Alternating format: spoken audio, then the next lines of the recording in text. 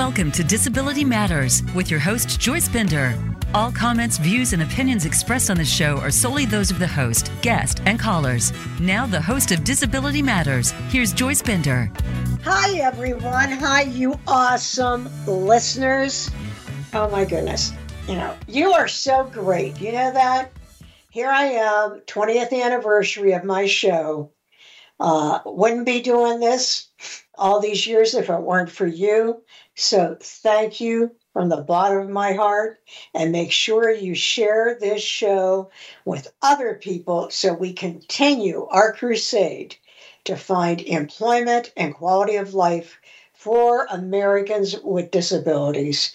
You know, I'm the CEO and founder of Bender Consulting Services that I founded in 1995. As a for-profit company for two reasons. Number one, I wanted to provide a rich benefits program. And number two, no pity. No pity. People with disabilities need paychecks, not pity. And so when I embarked on this, I thought, wow, as time goes on, we're going to really reduce that unemployment. Had you told me then that in 2023, we would have double the unemployment of people without disabilities, as 70% of people with disabilities not counted in the workforce, I would never have believed it. So, as a woman living with epilepsy, I just want to tell you, we got to work together. And companies, hiring people with disabilities is the best investment you could ever make. But, Tony Coelho taught me, the author of the ADA, he said, when you get a chance to take the podium, speak up. I'm speaking up, but I need all of you to speak up. So you're going to love the show today because we have those advocates that do speak up. But first, hey, Yoshiko Dart, special shout out to you, Yoshiko. Hope you're having a great day. Yoshiko, wait till you see my tree in July for Disability Pride Month. The tree in my office, wait till you see it. I am so appreciative of all the listeners, not just in North America, but around the world. So, you know who we had the largest listening audience from this past week? Australia. So, Australia, France, the United Kingdom, Brazil, China, Japan, Russia, Korea, South Korea, Canada, Germany, Saudi Arabia, Egypt, Spain, and Sweden. All of those countries had people listening to this show. Do you know how awesome that is? Those people around the world. Now listen, people around the world, you make sure you tell other people about this show. English-speaking people, you can be an advocate. You can be an advocate by doing that one thing that I just told you to do. And it's awesome. It's awesome. I have a special friend. That's probably why Brazil's moving up here. He is in Brazil, Richard Roberts. He is an absolutely awesome person. He is in Brazil with the U.S. State Department. I met him over 10 years ago when he was in South Korea, when I went to South Korea. So I go with the State Department across the country, and the whole purpose is talking about dignity, value, and employment. And that Richard, oh my goodness, he's like turned into a disability rights advocate. He could be the speaker instead of me. But I love you, Richard. And Gangneung in South Korea, I love you. Richard was in Japan, so to all of my friends in Japan with the State Department, and in Indonesia and in Kazakhstan, I love you all. Thank you for your support. And I have to thank Highmark. Highmark is the lead sponsor of this show, and they have been. And if you go back, and because you can listen to any of the old shows, just so you know that, go to Spotify, go to voiceamerica.com, go to Apple, go to benderconsult.com, and you can hear any of the old shows. If you go back to January 2023, you will hear the CEO of Highmark. Wow, here it is, a huge company. Wait till you hear what he has to say. So with that, I want to know what our guests have to say about what's going on in this country. And today we have Stephen Locke and Jan Lampman. Steve is the executive director, and Jan is on the Michigan Statewide Independent Living Council. And I'm thrilled to have both of you. Thank you for joining. Steve, I'm going to start with you. You know what happens? Our listeners around the world, they want to know, oh, tell me more about this person. So I started having guests tell their story. So if you don't mind, Steve, would you share your story with our listeners, like where you grew up, went to school, how did you get this role? How about if we start with you and then we'll move on to Jan? That sounds fantastic, Joyce, and thank you so much for the honor of being on your show. We're so excited to be here. I'm a 54-year-old white gay man with 2 hidden disabilities, and I grew up in mid-Michigan. I was born in Flint, Michigan, where the water crisis was at, and it's still going on. And I have not moved away from Michigan. I'm Michigan through and through. I'm happily married to my husband, Tony, and we've been together for 30 years. I'm the youngest of 3 siblings, and our parents still live in the same house we were raised in. My sister was born with a developmental disability and without eardrums, which they didn't discover until she was about 2 years old.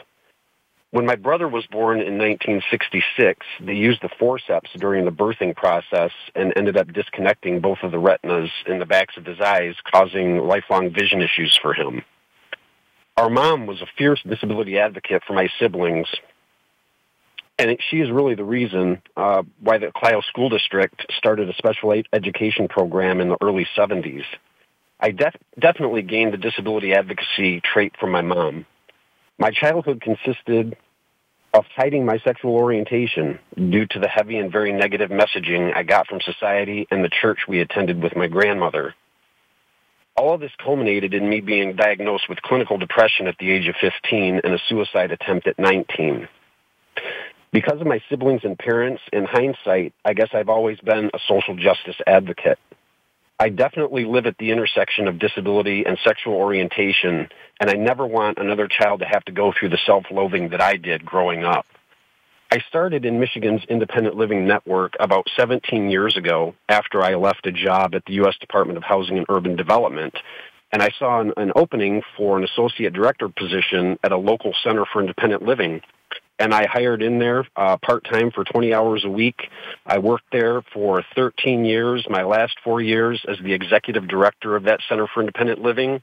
And then I moved into this role on the Statewide Independent Living Council.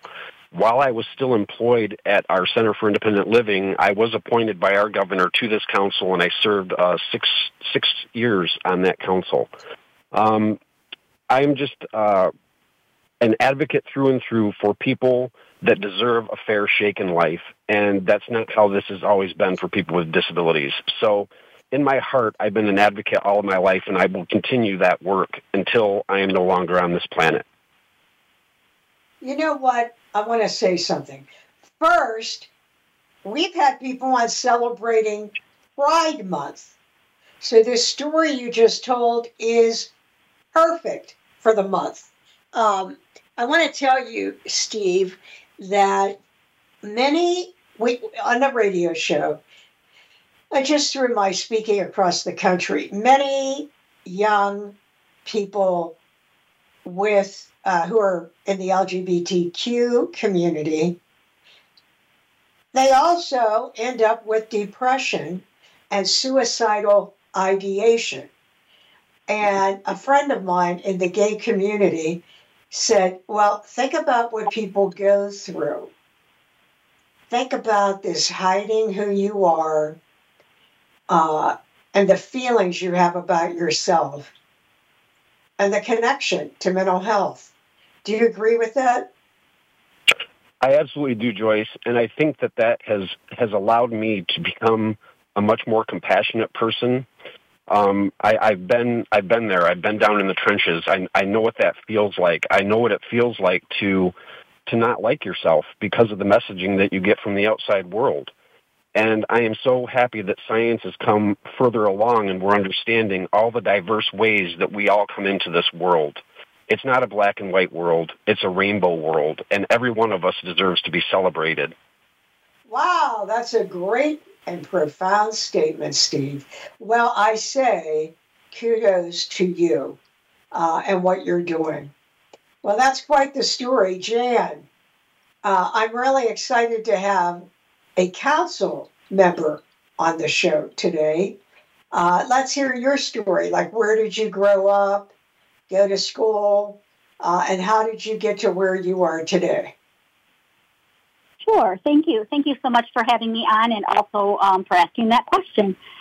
Oh, my goodness. So I was born and raised in Saginaw, Michigan, just north of Flint. And my father was a farmer who worked at General Motors during the non-growing season. So from like about November until about March, Dad worked at General Motors, and then the rest of the time he was on some kind of leave of absence so that he could work on our farm. And so I grew up on a farm, and it was I was born in 1962. And I have lots of early memories as a young child of on our farm having lots of different kinds of people around that were helping with the farm and helping work on the farm. And so I'll just say this. When my father passed away some years ago, and at his funeral, there were so many people that I never even had met, or maybe I had met and I didn't remember meeting, right? And person after person would come up to me and say, and shake my hand and, say they really appreciated the fact that my dad had given them a chance for work when nobody else would, both on our farm and then later on when he started a painting company. And so I grew up with this notion of like that everybody belongs and that everybody has something to contribute and should be given a chance to make that contribution. So like one of my memories as a teenager was by this time we had the painting company, and it was my job to drive down to the jail and pick up the gentlemen who were on work release that were working for my father's company. And most of those guys that worked for my dad that were, on the work release, once they got released from jail, they never went back to jail, right? They went on to either continue working for Dad or getting jobs in other construction companies. And so all of these, in my life, I watched my own father demonstrate how you can just give everybody a chance to make their contribution and give everybody a chance to be a part of the community, and that people will rise to the occasion, right? And so when I was in college at Saginaw Valley State University, I had somehow gotten connected to the psychology department and the idea of neuropsychology and actually doing research on what caused certain kinds of developmental disabilities, most especially there was a lot of research going on at that time around fetal alcohol syndrome and fetal alcohol spectrum disorder. And so I was involved in all of that research, and I said to myself, if I am going to do research about just developmental disabilities, I should meet more people who have developmental disabilities.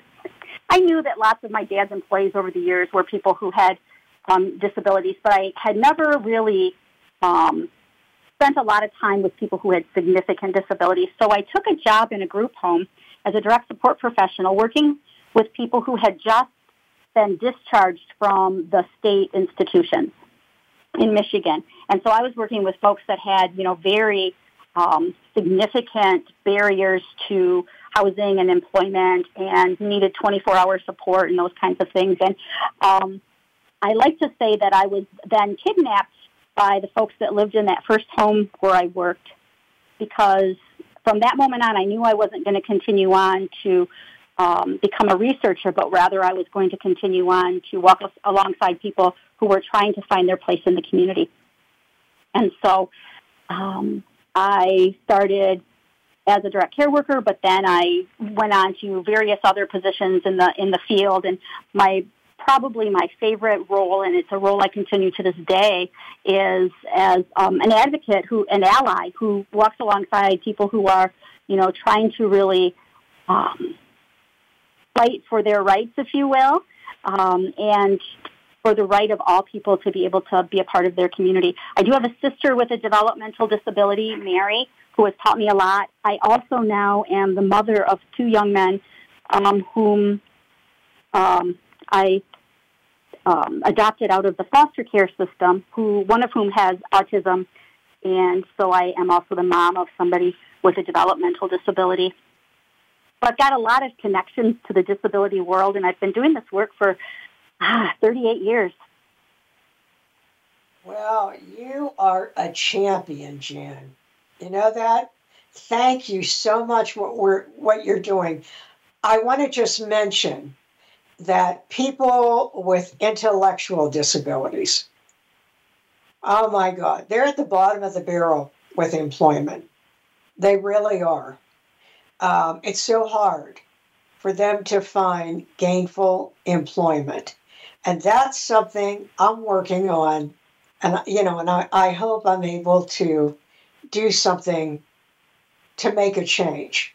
But I'm sure you see that or have seen that. Oh, absolutely. Yeah, so my sister, years ago, and it was in the 1980s, I guess, she was going to the sheltered workshop, and it was kind of when they were first starting to talk about supported community employment for people with intellectual disabilities.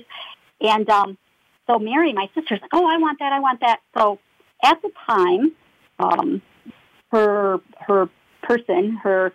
he was her guardian actually at the time, which was my husband, Mark. And so Mark went to the sheltered workshop and said, hey, Mary would like to have a job evaluation to see what kind of community job she would be a good fit for. So they did this three-week evaluation, and then at the end of it, they had a meeting. And in the meeting, the people from the sheltered workshop said that she was best suited to piecework at the sheltered workshop rather than, a job in the community. And he was an accountant, not a social worker, and so he was just sitting there, very quietly saying, well, wait, that's not what we asked for this evaluation to find out. We asked for this evaluation to find out what job Mary could get in the community where she would make at least minimum wage. And the person told Mark, well, your expectations are not realistic. So now I'm a fiery advocate. If I'd have been in the room, I would have probably raised the roof and, said lots of things. But Mark, being the very quiet, introverted accountant that he was, he closed his little folder that he had open to take notes and said, well, thank you for your time. And out he went with Mary. And they sat outside and waited for the boss to come pick her up because she uses a wheelchair. And he went back to his office and started phoning up his accounting firm clients. And he found 3 different clients who were willing to hire Mary. So Mary got to pick from 3 community jobs. After she had been just told that it wasn't realistic for her to think about working in the community. So that's my story about the injustice of where people with developmental disabilities have often fallen in the community employment realm. Oh, that is terrible. But I'm so glad it worked out in the end. Sadly, that is no surprise to me. But Steve, I want to move on to you. Thank you. That was a great story, Jan.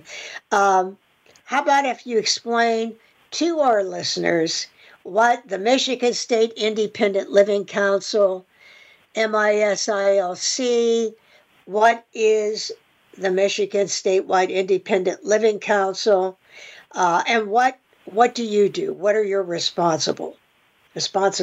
Sure, I'd love to, Joyce. The Michigan Statewide Independent Living Council is a governor-appointed council.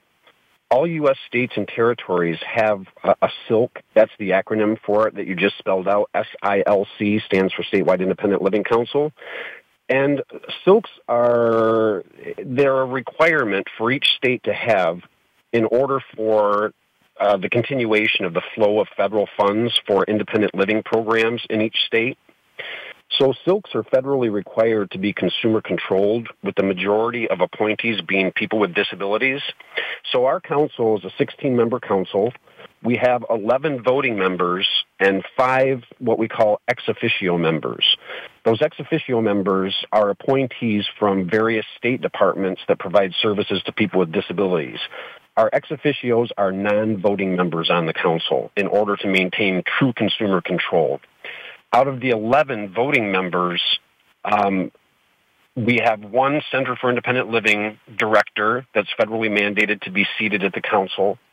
And then the balance of those folks are people with disabilities who are neither Center for Independent Living employees or state employees in order to maintain that absolute consumer control. So as I said, SILCs are federally required to be consumer controlled, with the majority of appointees being people with disabilities. SILCs are one of 3 entities that comprise each state's independent living network. Our other 2 partners are the Centers for Independent Living as a collective here in Michigan, and what they call the designated state entity. The designated state entity provides fiduciary services for those federal independent living funds that flow into our state. SILC's main role is to jointly develop a 3-year state plan for independent living in collaboration with the Centers for Independent Living, based on public input that we gather from the disability community and the general public on an ongoing basis. So truly, our state plan for independent living is steeped in grassroots issues. We have a variety of ways that we go out and collect information from the public. We hold town halls. We put out a community needs survey assessment. We count on our statewide disability partners to push that survey out so that we can create goals that are based in grassroots issues. Once the plan is approved by our federal oversight... Before you go on, I have a question. So, yeah, do you oversee the independent living centers, or are you just an advisor, or how does that work? Yeah, we're a partner in the Independent Living Network. We do not have any oversight over the Centers for Independent Living. We are an autonomous governor-appointed council that gives more consumer control at the state level versus the local level, which is where the CILs have consumer control. CILs, Centers for Independent Living, are set up just like the CILC. They are federally required to have at least 51% of their staff be people with disabilities. A majority of their decision-making positions must be people with disabilities, and a majority of their boards are required to be at least 51% people with disabilities. Now, Centers for Independent Living are set up as 501c3 nonprofits around the country. Centers for Independent Living and SILCs were created in the Rehab Act. So we're federally created entities, and as an executive director, I'm staff to the council, and I'm responsible for all administrative aspects of council business, statewide relationship development, and coordinating partnerships with other disability service providers. Stronger together. We're trying to tear down silos between state departments, disability organizations throughout the state. Really get in there and find out what each other is doing so that we don't have duplication of services, so that we can really put our resources to the best use in advocating for independent living throughout the state and throughout the country. Wow. That is really great. That's wonderful. Yeah, I wondered what the difference was, so I'm glad that you explained that. So, in the state of Michigan, how do you do this? Like, how do you connect? I saw on your website about resources for people with disabilities. How do you do that? How how do you reach out to people in the state of Michigan? And give me a couple examples of how you connect people with disabilities in Michigan to those resources. Sure. One of the ways is through our community needs assessment that's distributed through a lot of our social media platforms. We also travel around the state, and we have an informational table. We will go to ADA celebrations around the state fairs, going to where people receive services. One of the things that we want to change is that statewide independent living councils and centers for independent living are still one of the best kept secrets in the country. Even though SILCs have been around since the early 90s and SILs have been around since the early 70s, these are organizations run by people with disabilities for people with disabilities. SILCs are federally prohibited from being direct service providers, as that is the role of the Centers for Independent Living. We frequently receive disability-related service inquiries through our social media channels, website, and phone calls. Once we identify where the requester lives, we will connect them with the appropriate Center for Independent Living. So fortunately, here in Michigan, we have 15 Centers for Independent Living, and every one of our counties is associated with a Center for Independent Living. It's their service territory. Those service territories are registered with the federal government. So this center has 8 counties. This one center has the entirety of the Upper Peninsula, which is a huge swath of very rural area. With Centers for Independent Living, if you've seen one Center for Independent Living, you've seen one center. They're all so different because they're able to be agile and really do what they need to do to meet the needs of their community. The one common thread that does run through all the Centers for Independent Living is each one of them is required to provide the same 5 federal services on top of any other local programs that they might have developed. Those 5 federally mandated services are information and referral services, independent living skills training, peer support, both individual and systems advocacy, and then a 5th core service was added back when WIOA was passed back in 2014, and those are transition services. Transition for youth coming out of the school system into adulthood, and also institutional transitions. Going into nursing homes through the Medicaid waiver program, and for folks that could live independently on their own with the necessary supports in place, it is a lot less expensive to keep someone institutionalized and in their own home. Not only that, but it is great for your mental health. Nobody wants to waste away in an institution. And so those are some really exciting things that the centers are doing. And then, as I said, if you go to one center, you've only been to one. Some of them have developed incredible programs outside of these 5 core services that support people with disabilities in living their own lives in a self-determined way. I'm just really proud to be part of this network. Had I known about this a long time ago, as I said, it's a best-kept secret, I would have jumped on this whole network. This whole community. It's fascinating. There's so much diversity within the disability community, and it's a group that anybody can join at any time. You can be born into it, you can acquire a disability, or you can age into it. And there's so many different aspects of life, from accessibility, healthcare, housing, transportation, recreation, that the Centers for Independent Living work on. And at the state level, when we create that 3-year state plan for independent living, we can pull some of those things in and set goals and objectives around those, and then rally our different partners around the state to join forces. A great example of that was we were fighting for increased wages for direct care professionals, and Jan has done so much work in this area. It's been absolutely fantastic.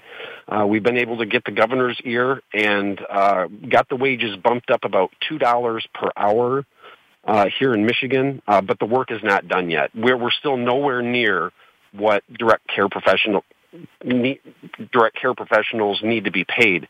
We're working with Michigan State University through the Impart Alliance, and it's about 100 and some organizations that have come together to fight for direct care worker wage increases and to also professionalize direct care work, where we have an educational track so people become certified.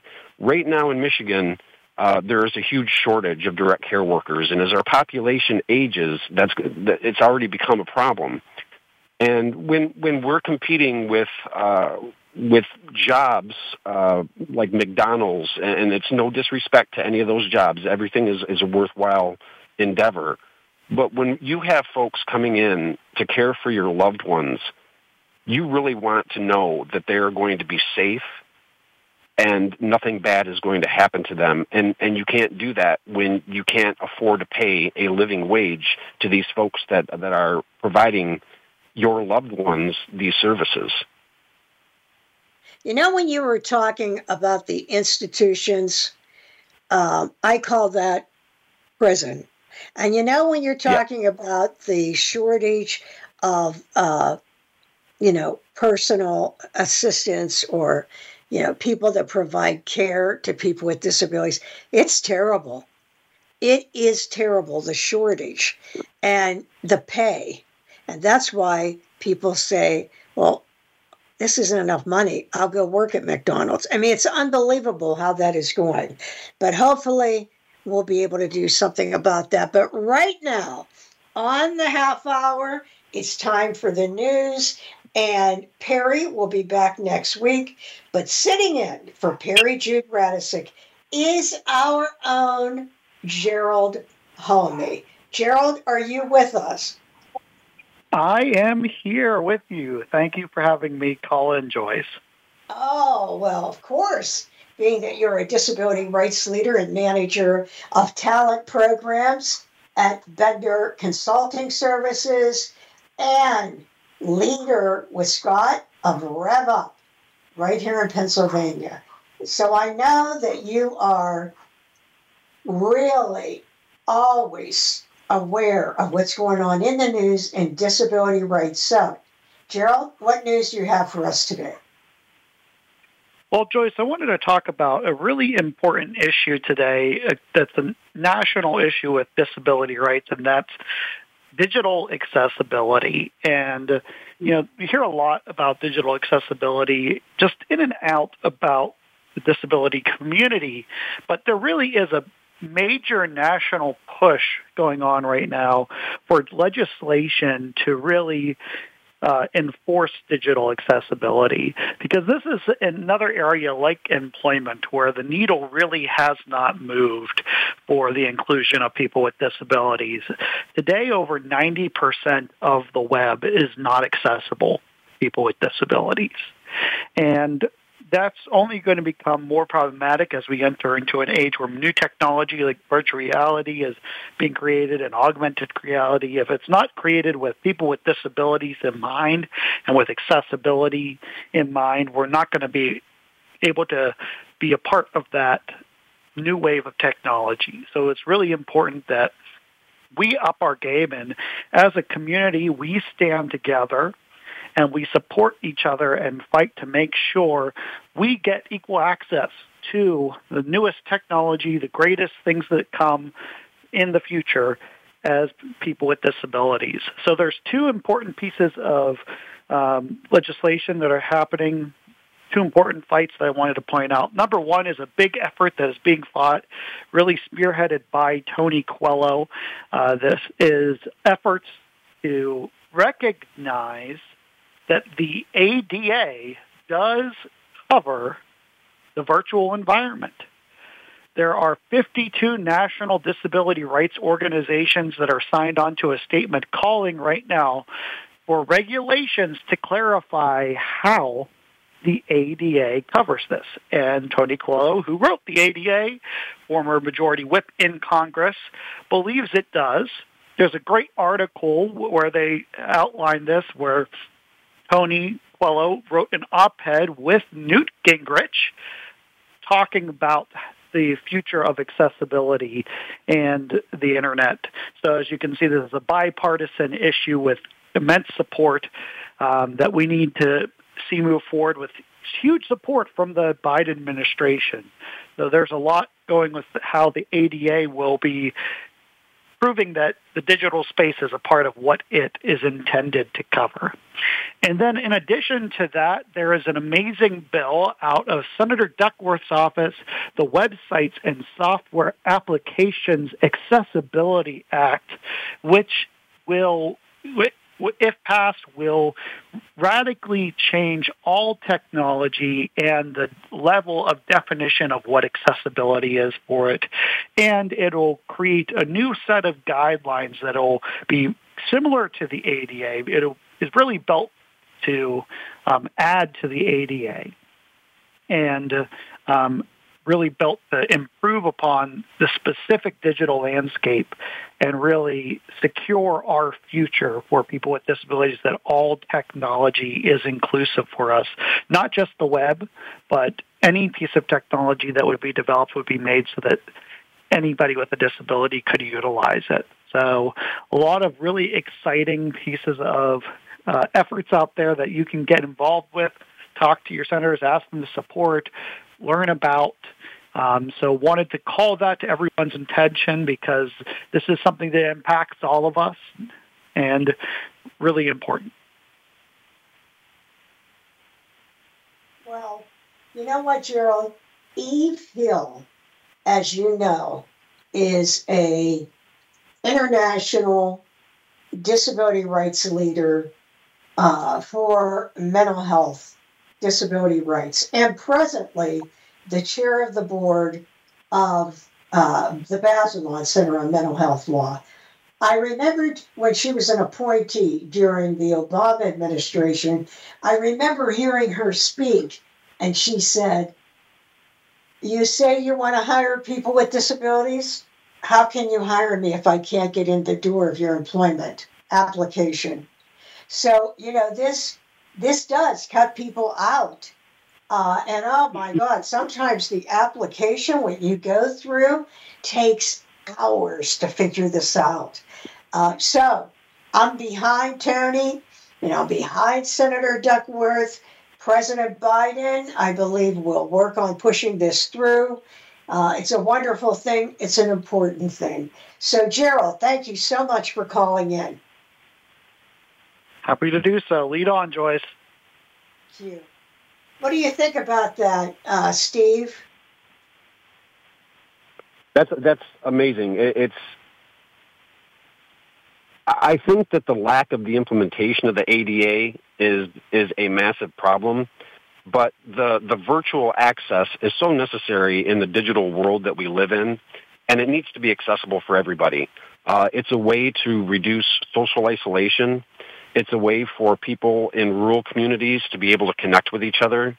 The peer opportunities that it presents are boundless, and everybody deserves to have equal access to that. Here in Michigan, they are going out and installing internet access and fiber optic cable all throughout many of the rural areas here in Michigan. There are still folks that don't have internet service in their location. And it's almost necessary to be able to have an engaged life these days, particularly around voting. Here in Michigan, they changed the law so that you can get an absentee ballot for no reason at all. And that's a game changer for people with disabilities that have a hard time with transportation or live in rural areas and don't have access to public transportation. Our transportation system is scattershot here in Michigan, as it is in most of this country, until you get into the urban areas and you can jump the bus or get a ride somewhere through Uber. But this is the right direction for this to go in, and I'm very happy to hear that this is going to happen. Yeah, me too. And we all need to speak up about that. Hey, Jan, when I went to your website, I saw these different programs or initiatives that you have. What do you hope of the different programs? What do you want to see grow at your center? Right. So one of the things that I think is so critically important is the next generation that's coming up, right? And so we have some leadership kinds of initiatives where we're trying to work with people of all ages, but in particular youth, to help them, number one, understand the issues, right? And number two, learn how to be at the table advocating for themselves and for others in the community. And so for me, probably because I'm 60, I really think a lot about, like, when I'm tired, who's going to do this, right? And so I really hope that we can continue to expand our outreach to that next generation and really sort of guide and help them to become leaders of the future in the disability rights movement. Yes, as you know, that was a big issue or mantra for my close friend, the late Judy Heumann, and also for Ted Kennedy Jr. and many others, because, we often say, when there's an issue, what do you do? In the disability rights community, let's say in D.C., what do you do? Well, what you used to do is call Senator Edward Kennedy. Then when he passed away, you would call Senator Harkin. And then he retired. And people still call him, of course, Tony Coelho. They now frequently call our own senator right here in Pennsylvania, Senator Bob Casey, who has really embraced the disability community. But there is no Judy Heumann. There is no Marco. So many of these people are gone. And, we need to build that same vibrant leadership at the young age. I agree with you. I agree with you so much. We need to really focus on building that. And that is my wish also. Steve, what I was going to ask you is, how the heck do you manage the entire state? I mean, you're not that large, but how do you do that, Steve? Well, we really don't manage programs or anything. The main focus of the council is the development, monitoring, and evaluation of our 3-year state plan for independent living. That's really the core function of our council, and to do that jointly with the Centers for Independent Living. Our council has a staff of 2, myself and Tracy, who's the director of operations, and as counsel to the staff, we do all the things behind the scenes. We were able, during the pandemic, we were able to get rid of our office, our physical office, and Tracy and I both work remotely from home now. We hold quarterly council meetings, and we move those around the state to different centers for independent living so our council members can engage in relationship development with the Center for Independent Living staff and their directors, and really kind of strengthen that relationship between us. So there's a lot of travel that's involved, including our statewide outreach, where we intentionally go to community events and meet people where they're at and create awareness about independent living, the Centers for Independent Living, and our council. I work a lot with the Governor's Office of Appointments, because we are always looking to diversify our council. We want representation from all age groups, all demographics, from rural areas to urban areas. Right now we have a fairly diverse council. We have representation from the Native American tribes on our council, which we have not had in decades. And I'm really proud of the diversity and the diverse voices that have come to that table. It really helps us get down into what we need to be focusing on in our state plan to improve opportunities for people with disabilities. Yeah, boy, that's great about that Native American, because, Indigenous people are so left out of disability employment. So left out. And that's something I hope that I'm working with someone trying to do something about that. But that's awesome. That is really great, Steve. Well, here we are, 33 years into the Americans with Disabilities Act signing. And as I mentioned earlier, we still have the highest unemployment for people with disabilities of all the groups. And over 70% are not counted in the workforce. Jan, I'll start with you. Why do you think this is? Oh, goodness. Well, most of my adult life has been really spent working closely with people with intellectual and developmental disabilities. And I honestly feel like very often the strengths, gifts, and talents that many people with intellectual and developmental disabilities bring to the table aren't easily seen as matching what employers have historically looked for, right? And so it's about, what's the valued role, what's the valued contribution that person with a disability is going to make, and lots of employers who don't have personal connection to someone with a disability just don't see it or haven't in the past seen it, right? So I think that's a piece of it. I think, honestly, the very fact that we continue to, in our country, in many states, have what we call a deviated wage, the ability to pay someone with a disability less than minimum wage contributes, honestly, to the unemployment of people with disabilities. Because, again, systemically, we're saying, this is a population that has less value, right? You don't have to pay them as much. And so I think that contributes to it. And then the last thing I think is that big systems move so slowly, and they move way slower than humans want them to or need them to sometimes. So those are kind of my main theories, I would say. You know what? I would like to echo what Jan said. I think that I know that we still have a huge attitudinal problem throughout society that's pretty pervasive in terms of their views of people with disabilities, and it's not fair to people with disabilities to be pigeonholed and set off to the side. One other thing that I'd like to talk about is one of our council members has a significant disability, and he uses direct care workers quite a bit, and he has gone on and gotten his bachelor's degree, and he recently got his master's degree in public administration, and he cannot find a job that will allow him to continue paying for his PA services. So one of the systemic barriers is the issue with Medicaid and the trap that people get in when they have higher needs than some folks.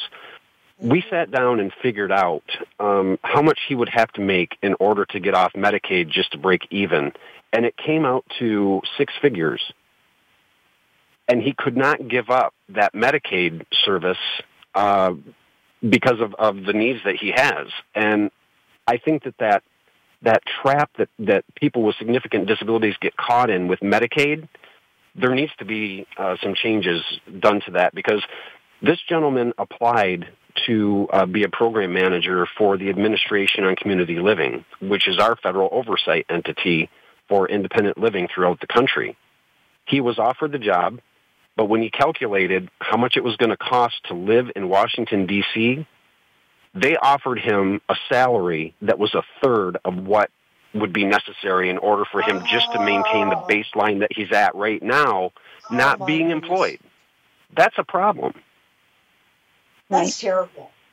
And you know what? I'm not shocked. Isn't that the worst part?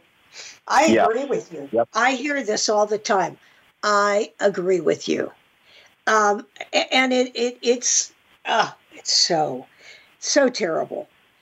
I will say that stigma and built-in systems like that prevent people with disabilities from having gainful employment. And, it's so terrible. It's so terrible. It's so frustrating to me because I've been fighting this fight since 1995. Mm-hmm. Well, that's wonderful. Yeah, it is time for What's Going On at Bender. And we have Chris Griffin on the phone. Chris, what's going on at Bender, Chris? Hi, Joyce. Hi, Steve and Jan. Great show. And I couldn't agree with you more on all the barriers to employment. But I'm here to talk about an absolutely fabulous opportunity for a person with a disability to lead the Disability Rights Maryland, which is the protection advocacy agency in the state of Maryland. And here is a six-figure job. The person must be a disability who's also an attorney.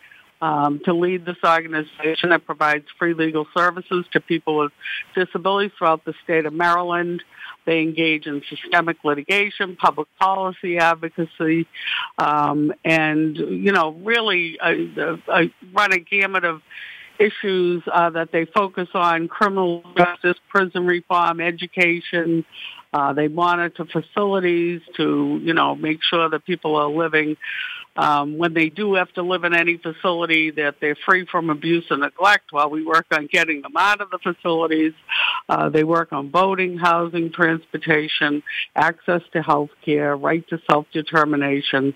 The list goes on. And this person would be the primary public face of Disability Rights Maryland with the disability community, the media, or any other constituents and organizations they interact with. This person would be working with a very talented staff that are really committed to the well-being of the community. This person would be able to articulate and hopefully nurture a vision for Disability Rights Maryland's future. The qualifications are: make sure you have a legal degree, a Juris Doctor degree, and either be already admitted to the Maryland Bar or willing to obtain membership once you get the job. The person really has to, have deep roots in the community, have a passion for the mission of Disability Rights Maryland, a commitment to and experience with advancing the rights of people with disabilities. So really looking for a good disability rights leader who's a lawyer and can actually lead this organization into the future. The salary range is $130,000 to $160,000. They offer a great benefits package.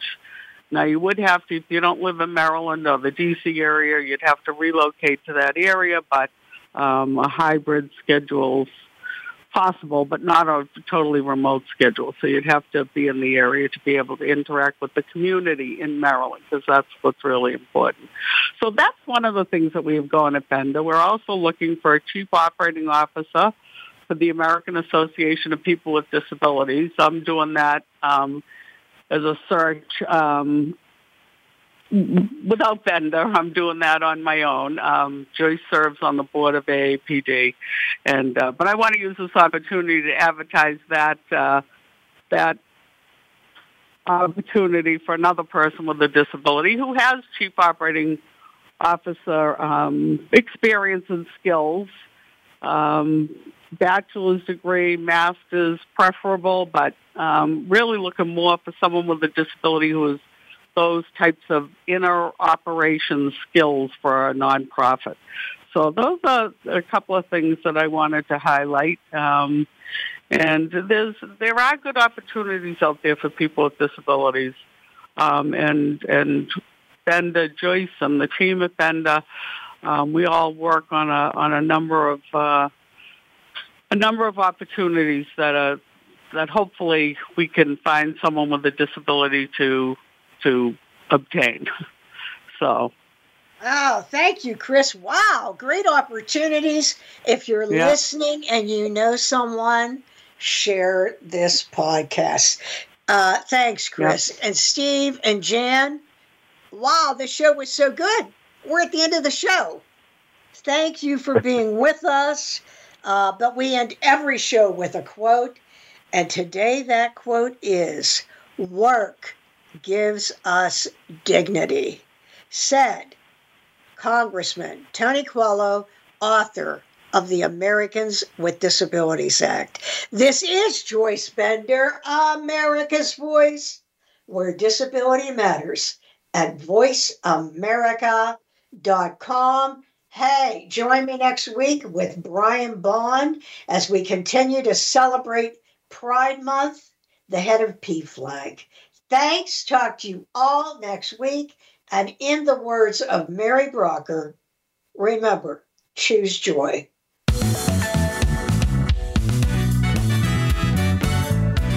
Voice America would like to thank you for tuning in. Please join us next Tuesday at 11 a.m. Pacific Time and 2 p.m. Eastern Time for another installment of Disability Matters, right here on the Voice America Variety Channel. We are the leader in live Internet talk radio. VoiceAmerica.com.